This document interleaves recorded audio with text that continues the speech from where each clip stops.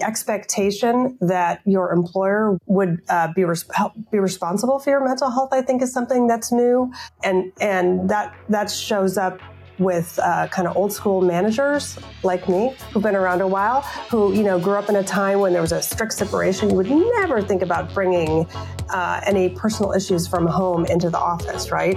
Our our leaders have had to teach their managers how to deal with employee mental health issues that come up, how to talk to people about it, what to do when someone raises an issue that really needs probably elevated HR attention. That was Principal of the People Advisory for Norwest Venture Partners, Laurie Tennant. And in this episode of Redefining Work, we sit down and talk about the complexities and opportunities of leading a talent partner team in venture capital. When you have a scope that crosses geographies, company sizes, locations, and pretty much every other measure of variable within a company, that's what a talent advisor does. And we are going to explore that and a lot more right now. All right, let's say you're a company looking for a strategic partnership to help you transform your people operations. You know you've got dozens of options out there, but here's why Amplify is the best one. Amplify consults and advises on what it takes to build modern people teams, from the kickoff to weekly update meetings to interview coordination and every step in between. This helps them clearly understand your work style, culture, and needs so they can be a deeply informed advisor throughout the engagement. And they understand the complexity and profile of a modern people executive because they're embedded in that world. Founder Lars Schmidt has spent over 20 years working alongside chief human resources officers, building next-generation HR programs, and working with companies like Forbes and Fast Company. These days, with everything moving at lightning speed, nothing is more important than clarity and simplicity. Cut through all the noise with Amplify. Hey everyone, welcome to the Redefining Work podcast. I'm your host, Lars Schmidt, and today we are talking talent. And not just talent, we always talk about talent, but we're talking about talent through the lens of a venture capital talent partner. I'm joined by Laurie Tennant. She is the principal of the People Advisory at Norwest Venture Partners, and we are going to dig into what it is like to do that job in this complex environment that we're operating in today. So, Laurie, the floor is yours. I'd love to have you just open with an introduction for the audience. Great. Thanks, Sue. Thanks so much. Good to be here. I have been with Norwest Venture Partners for about 10 years. I was hired to both oversee our internal HR process as well as work with our portfolio companies and founders and HR leaders on kind of what we call HR advisory or people advisory. And we have about 200 active portfolio companies right now in our portfolio. We're multi-stage, everything from seed through Series D through growth equity. We're multi-sector, so we're consumer, technology, and healthcare, and global, multi-geographies, as really everyone is these days, right? So we have not only companies headquartered in the US, India, and Israel mostly, but of course they have employees all over the world. So that's my role. It's a super fun one. I love the combination of being able to, nurture and grow a company, our firm of 150 global employees, as well as all of the interesting things and challenges that come up with our portfolio companies.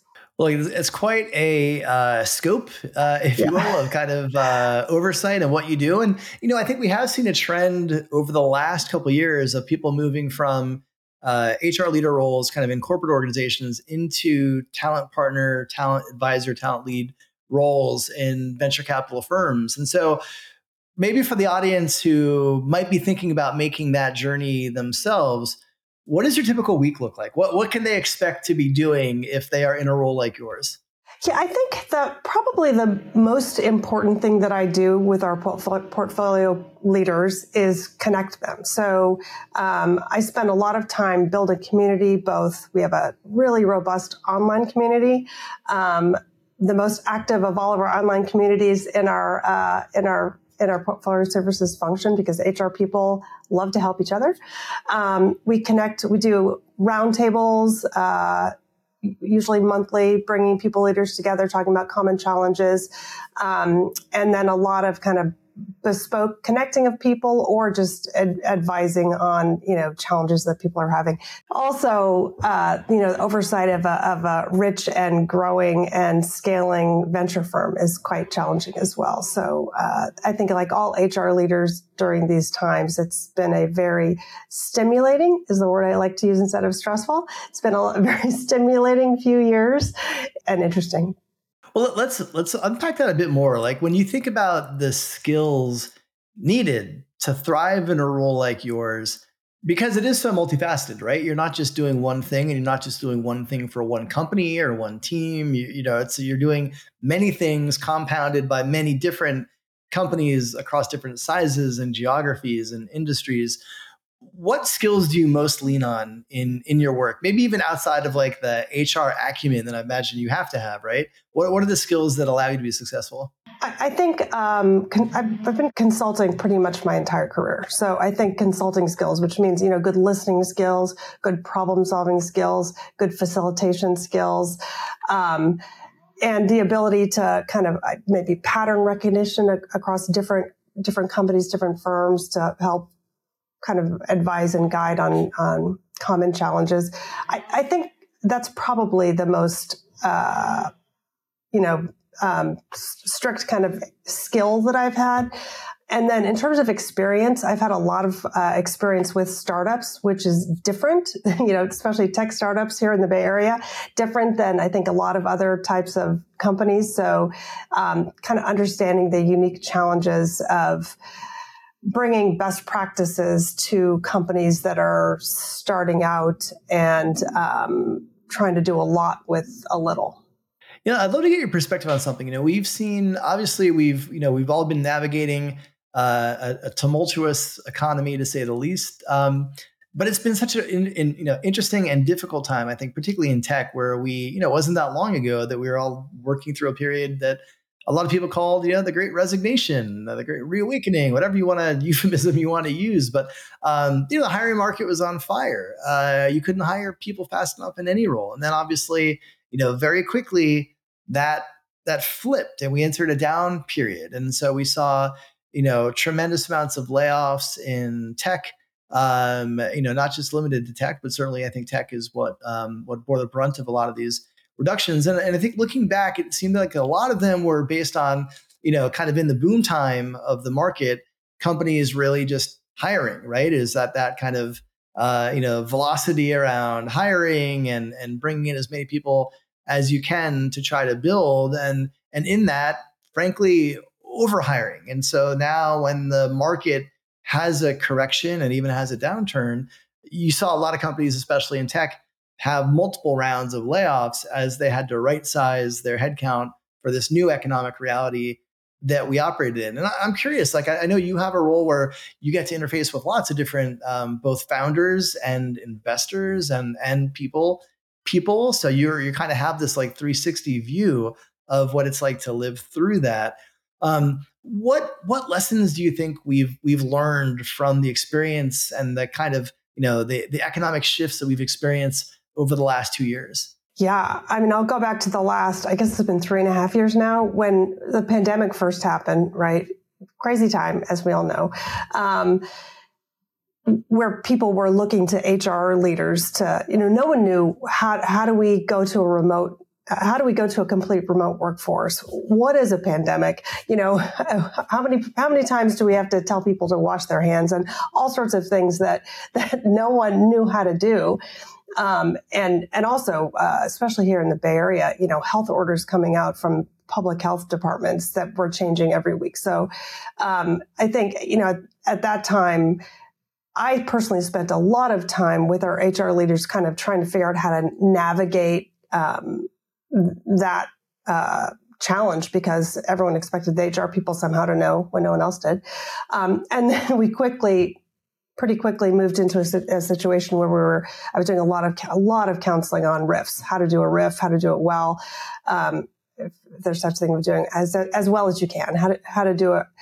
And, So what was interesting in this second downturn that started a year and a half ago, hard to keep track of time anymore, I was surprised how few conversations I had to have about how to do a RIF, which is, good news, bad news, right? Most of the HR leaders by that point had been through a RIF and knew kind of how to do it. What we were concerned with, I think, as a venture firm supporting our companies was, how to get them to make the kind of tough decisions where they could, when they've been in a huge growth mode, right? How to help them make the kind of decisions where they would be able to sustain a couple of years potentially without raising additional capital, which seemed like a long horizon at the time, but now of course that's come to pass. So I think that companies were less reluctant to make the kind of cuts they need to. Some of them still not deep enough. I think at this point, I feel like hopefully 2024 will be better, but I feel like we're all kind of in this we kind of need to sustain where we are right now. Hiring, most of our companies are kind of flat right now. Some of them starting to hire, but pretty much staying flat and not having difficulties hiring anymore. One thing that I think has been really interesting, there's an article in the Wall Street Journal probably 2 weeks ago now that talked about how people aren't resigning as much. So the non-regrettable attrition rates are down to the point where companies need to be more aggressive in their performance management and make sure that they're, able to prune enough to continue to bring in new talent. So, so you asked kind of what lessons have been learned. I think that our founders and CEOs are just much less quick to react to things like what seems like a shortage in talent. I think we're all just kind of more, conservative, steady state. Let's not react too quickly to and no longer kind of growth at all costs. Yeah, I mean, it's interesting. I think it's been interesting to see some of the numbers of layoffs, declining steadily over the last couple of months, and then they seem to be holding steady at a much lower rate than they had been over the last 18 months. So hopefully that trend continues, and we can go into 2024 with a cautious sense of hope and optimism that we've moved up from the bottom and we're rebounding. Yeah. For companies that aren't, you wrote a piece in Norwest blog about compassionate RIFs and layoffs, and I'd love to have you expand on that a little bit, because I think certainly at this stage in the current kind of down cycle that we're in, we've seen the worst of the worst cases. I don't know that there's a best case for layoffs. Layoffs suck. And especially if you're impacted by them, no amount of care is going to make you feel good about that. But there are examples of companies that were very compassionate in how they managed it, how they led it, how they communicated it, how they supported impacted employees. And so I'd love to have you just expand a bit more on that article. Like, when you think about what are the elements of a compassionate RIF, what does that look like to you? I wrote that article just to say real quickly because I was so frustrated by the way some big tech companies were handling their RIFs without, providing dignity to people impacted. And everyone's impacted, right? All of us who've ever been at a company that's had a RIF, whether you were one of the people laid off or not, everyone is impacted. They're really rough. And then I saw a couple companies doing it really well. Stripe was a company that did it well. Airbnb was a company that did it well. And it really came down to kind of transparent communication and preparation. So if possible, and this is not always possible, nor does it make sense, a company, employees at a company going along can, are getting regular updates on how the company's doing, and maybe they're anticipating it, so it's not a shock. That's ideal, but that's not always the case, right? But to first of all, primarily treat people with respect on the way out, and then Secondly, just communication, to take the time to communicate with people ahead of time, if possible. The playbook that I usually recommend is, if possible, you bring people together or send out a communication right before the action happens. You let people know this is the time frame. You may or may not get an invite. You conduct the meetings as respectfully and quickly as possible.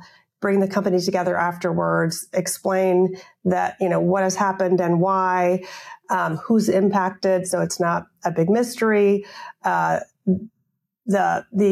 rationale for why it had to happen and how it positions the company going forward. Everyone has the same message. Everyone gives the same message, and then you open Q&A, which at that point, and then maybe a couple days later, another open Q&A with the C-suite or by department, so people have lots of opportunity to ask questions. By contrast, what we saw from companies like Google and Twitter was, people coming in and their badge doesn't work, and then they find out, and there's just no reason to do that, right? It takes more time, takes more preparation, but there's no reason to treat people that way, and the ramifications are. It's rough. It's rough. It's rough if you're impacted. It feels personal, even though it's not, or it sort of is. It's really hard to watch your, people go, and it's with just a few tweaks, it's relatively easy to have a different approach. The Amplify community has had such a profound impact on me. This work can be incredibly lonely, and the caliber of humans that I have met in this group is like nothing I've experienced before. I can't express how much the community supports one another, how safe I feel sharing about the challenges that I have in the role. It is truly the safest community I've ever been a part of to share and learn from other people practitioners and professionals.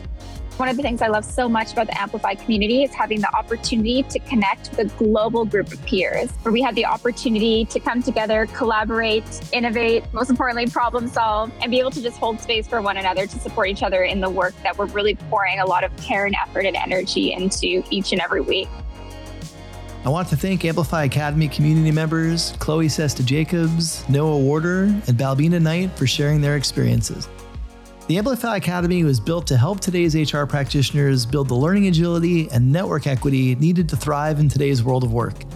Through our AI Learning Lab with over 500 resources, our global Slack community, and our leadership development cohorts, you'll build the capabilities and connections to drive your career forward.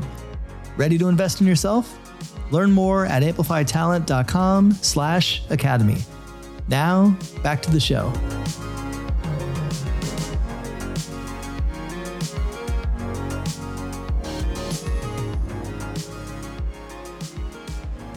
Yeah, no, you're right. I remember the Twitter ones were particularly painful. I mean, I would say, the Google ones were maybe more painful because you wouldn't expect kind of the Google ones to go the way they had. I think Twitter under that current management maybe was less surprising, but still painful. And I think like the challenge is this is a very emotional experience. And you mentioned Stripe and Airbnb as companies that got it right. Like I actually in my book Redefining HR, I spotlighted Brian Chesky's email to employees when they had their layoffs just after the pandemic as just a masterclass in how to do an empathetic riff, and he owned it. They kind of explained it, and there's just that to me that was a masterclass in how to do that right.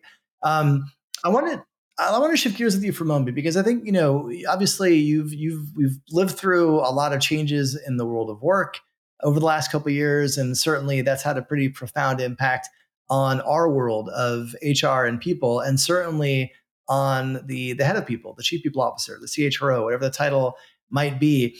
This is probably one of the most complex roles in the C-suite today. And I would love to get your thoughts. Obviously, you're advising different portfolio companies and founders who are hiring chief people officers or heads of people. What do you tell them to look for? Like, how do you have a portfolio founder sitting across from you. They want to really level up their HR team and their capabilities. and they're looking to you for guidance on what they should be looking for. How do you respond to that? Yeah, I think there's really specific skills needed to scale a company, right? To go from a startup type environment to a larger company, maybe even approaching IPO. So great if you can find someone who's done it before, who's seen the movie before.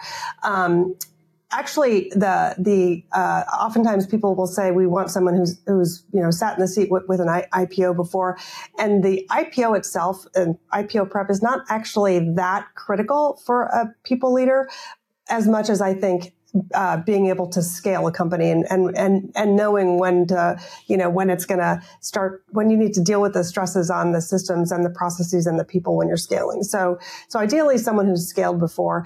And one of the things that I've noticed among our people leaders who are super successful is someone who's worked at a large company before, perhaps a Deloitte, or we had someone really successful people leader who came from 20 years at HP before, right?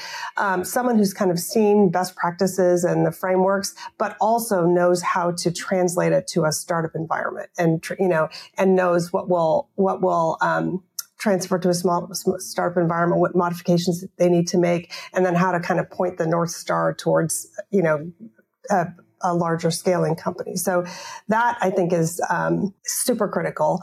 And then also someone who has the ability to think strategically, can partner with the rest of the C-suite and around all the people issues and growth issues, but is also willing to kind of dig in and get their hands dirty.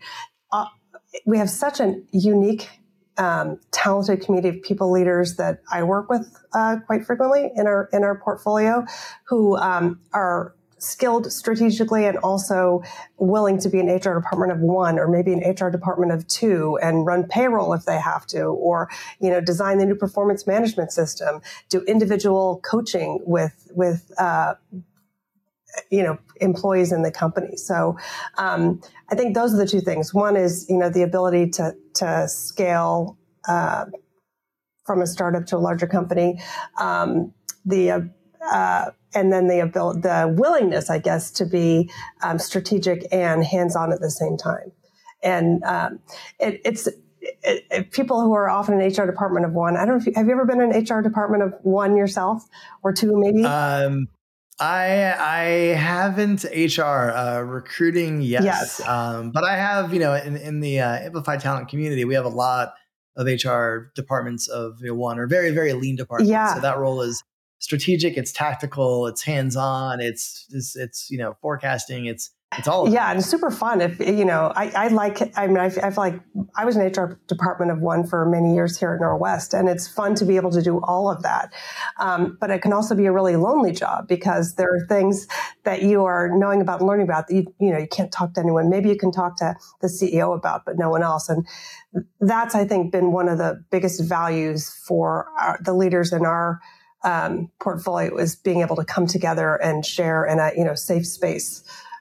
In the family, that kind of, issues that come up that they can't talk to, they talk to maybe their spouse about, but no one else. Yeah. I mean, as you mentioned, that community piece is critical. Like you can't be a high impact people leader today without a network, without a deep network, and people that that are your phone a friend network, your commiserate network sometimes, because this work is hard. It's lonely, it's challenging, and you're right. Like, there's a lot of things that you can't talk to anybody about. There's some things you can't talk to your CEO about because it might be about your CEO. Oh my gosh, yeah. And so you have to have those peer networks that are like, can talk you off the ledge sometimes when you need that. I'd love to get your perspective on one thing. I think we are seeing a lot of, especially in tech, experienced senior leaders stepping out. Right? Maybe moving into coaching, moving into consulting, taking a sabbatical, but we're starting to see a bit of a talent drain at the upper echelon of the field. And so you're seeing more people getting those kind of stretch assignments into first-time heads of people role. How do you manage that? Like you mentioned, obviously you've got a robust community to support portfolio leaders. How else do you think about supporting leaders where they may need to get somebody in that role that hasn't seen and done all the things that they're going to see and do, and they're going to be experiencing that for the first time. HR people are so nice and so wonderful and usually so willing to share their expertise and talents. And we had a situation where very talented, more junior person, but again, very, very talented. She's been a super active member of our community. Her CEO was looking, wanted to continue to up-level her by pairing her with someone who's seen the movie before, right? So I reached out to some of the more senior leaders in our portfolio and was amazed. There were half a dozen, again, super experienced, talented HR leaders who reached out and said they're passionate about mentoring. So I connected her with 3 other people who are willing to spend a half an hour a week with her, just kind of talking through the kind of challenges that she's facing, that you just need someone who's kind of seen the movie before. So I think that kind of mentor pairing can be super effective. Yeah. Let's, we had to look back. Let's take a look ahead, right? And I'm not going to ask you to make predictions because you can even think about making those anymore. Right. But like, when you think about the current kind of, zeitgeist around talent, people, trends, like, a shift towards returning to the office, more so than remote, talking about budget cuts that are hitting programs like diversity, equity, inclusion, and belonging, or workplace flexibility, or this pushback we're seeing in some organizations around what they perceive to be employee entitlement, in certain areas. And obviously, you get to think about these things at scale because you're looking at across a global portfolio. What, without obviously getting into any specifics of any organization, like what trends are you seeing? Like what are some of the things that tend to be kind of top of mind for the people leaders in your portfolio? Yeah, a few things. I think the return to office is an evergreen topic on all of our monthly roundtables. And it's interesting because I don't think I could say there's one particular trend among these companies. We have companies who were fully remote before the pandemic and are happy to do that. Companies who went fully remote because they gave up their space and are staying fully remote and feel like it's the best thing ever. Largely because of the talent that they can hire from any pool is a large part of it. And then companies, increasingly where, there's pressure from the C-suite to bring people back, right? And that's challenging for a few reasons. One is, you've already let people move all over the place. So the messaging that we tend to talk about why it's important is really excludes all the people that you've told that they could move remote, right? Or hired remote. So you really have to be careful about the messaging around why you want people to come back. And then, talent also. We have one company who's in a small town or medium-sized town in the Midwest, and it has severely impacted their hiring all of a sudden because the pools are so much smaller, especially for engineering talent. So, and from the company side, I get it. I myself work 3 days a week in the office, 2 days a week at home, love both aspects of it.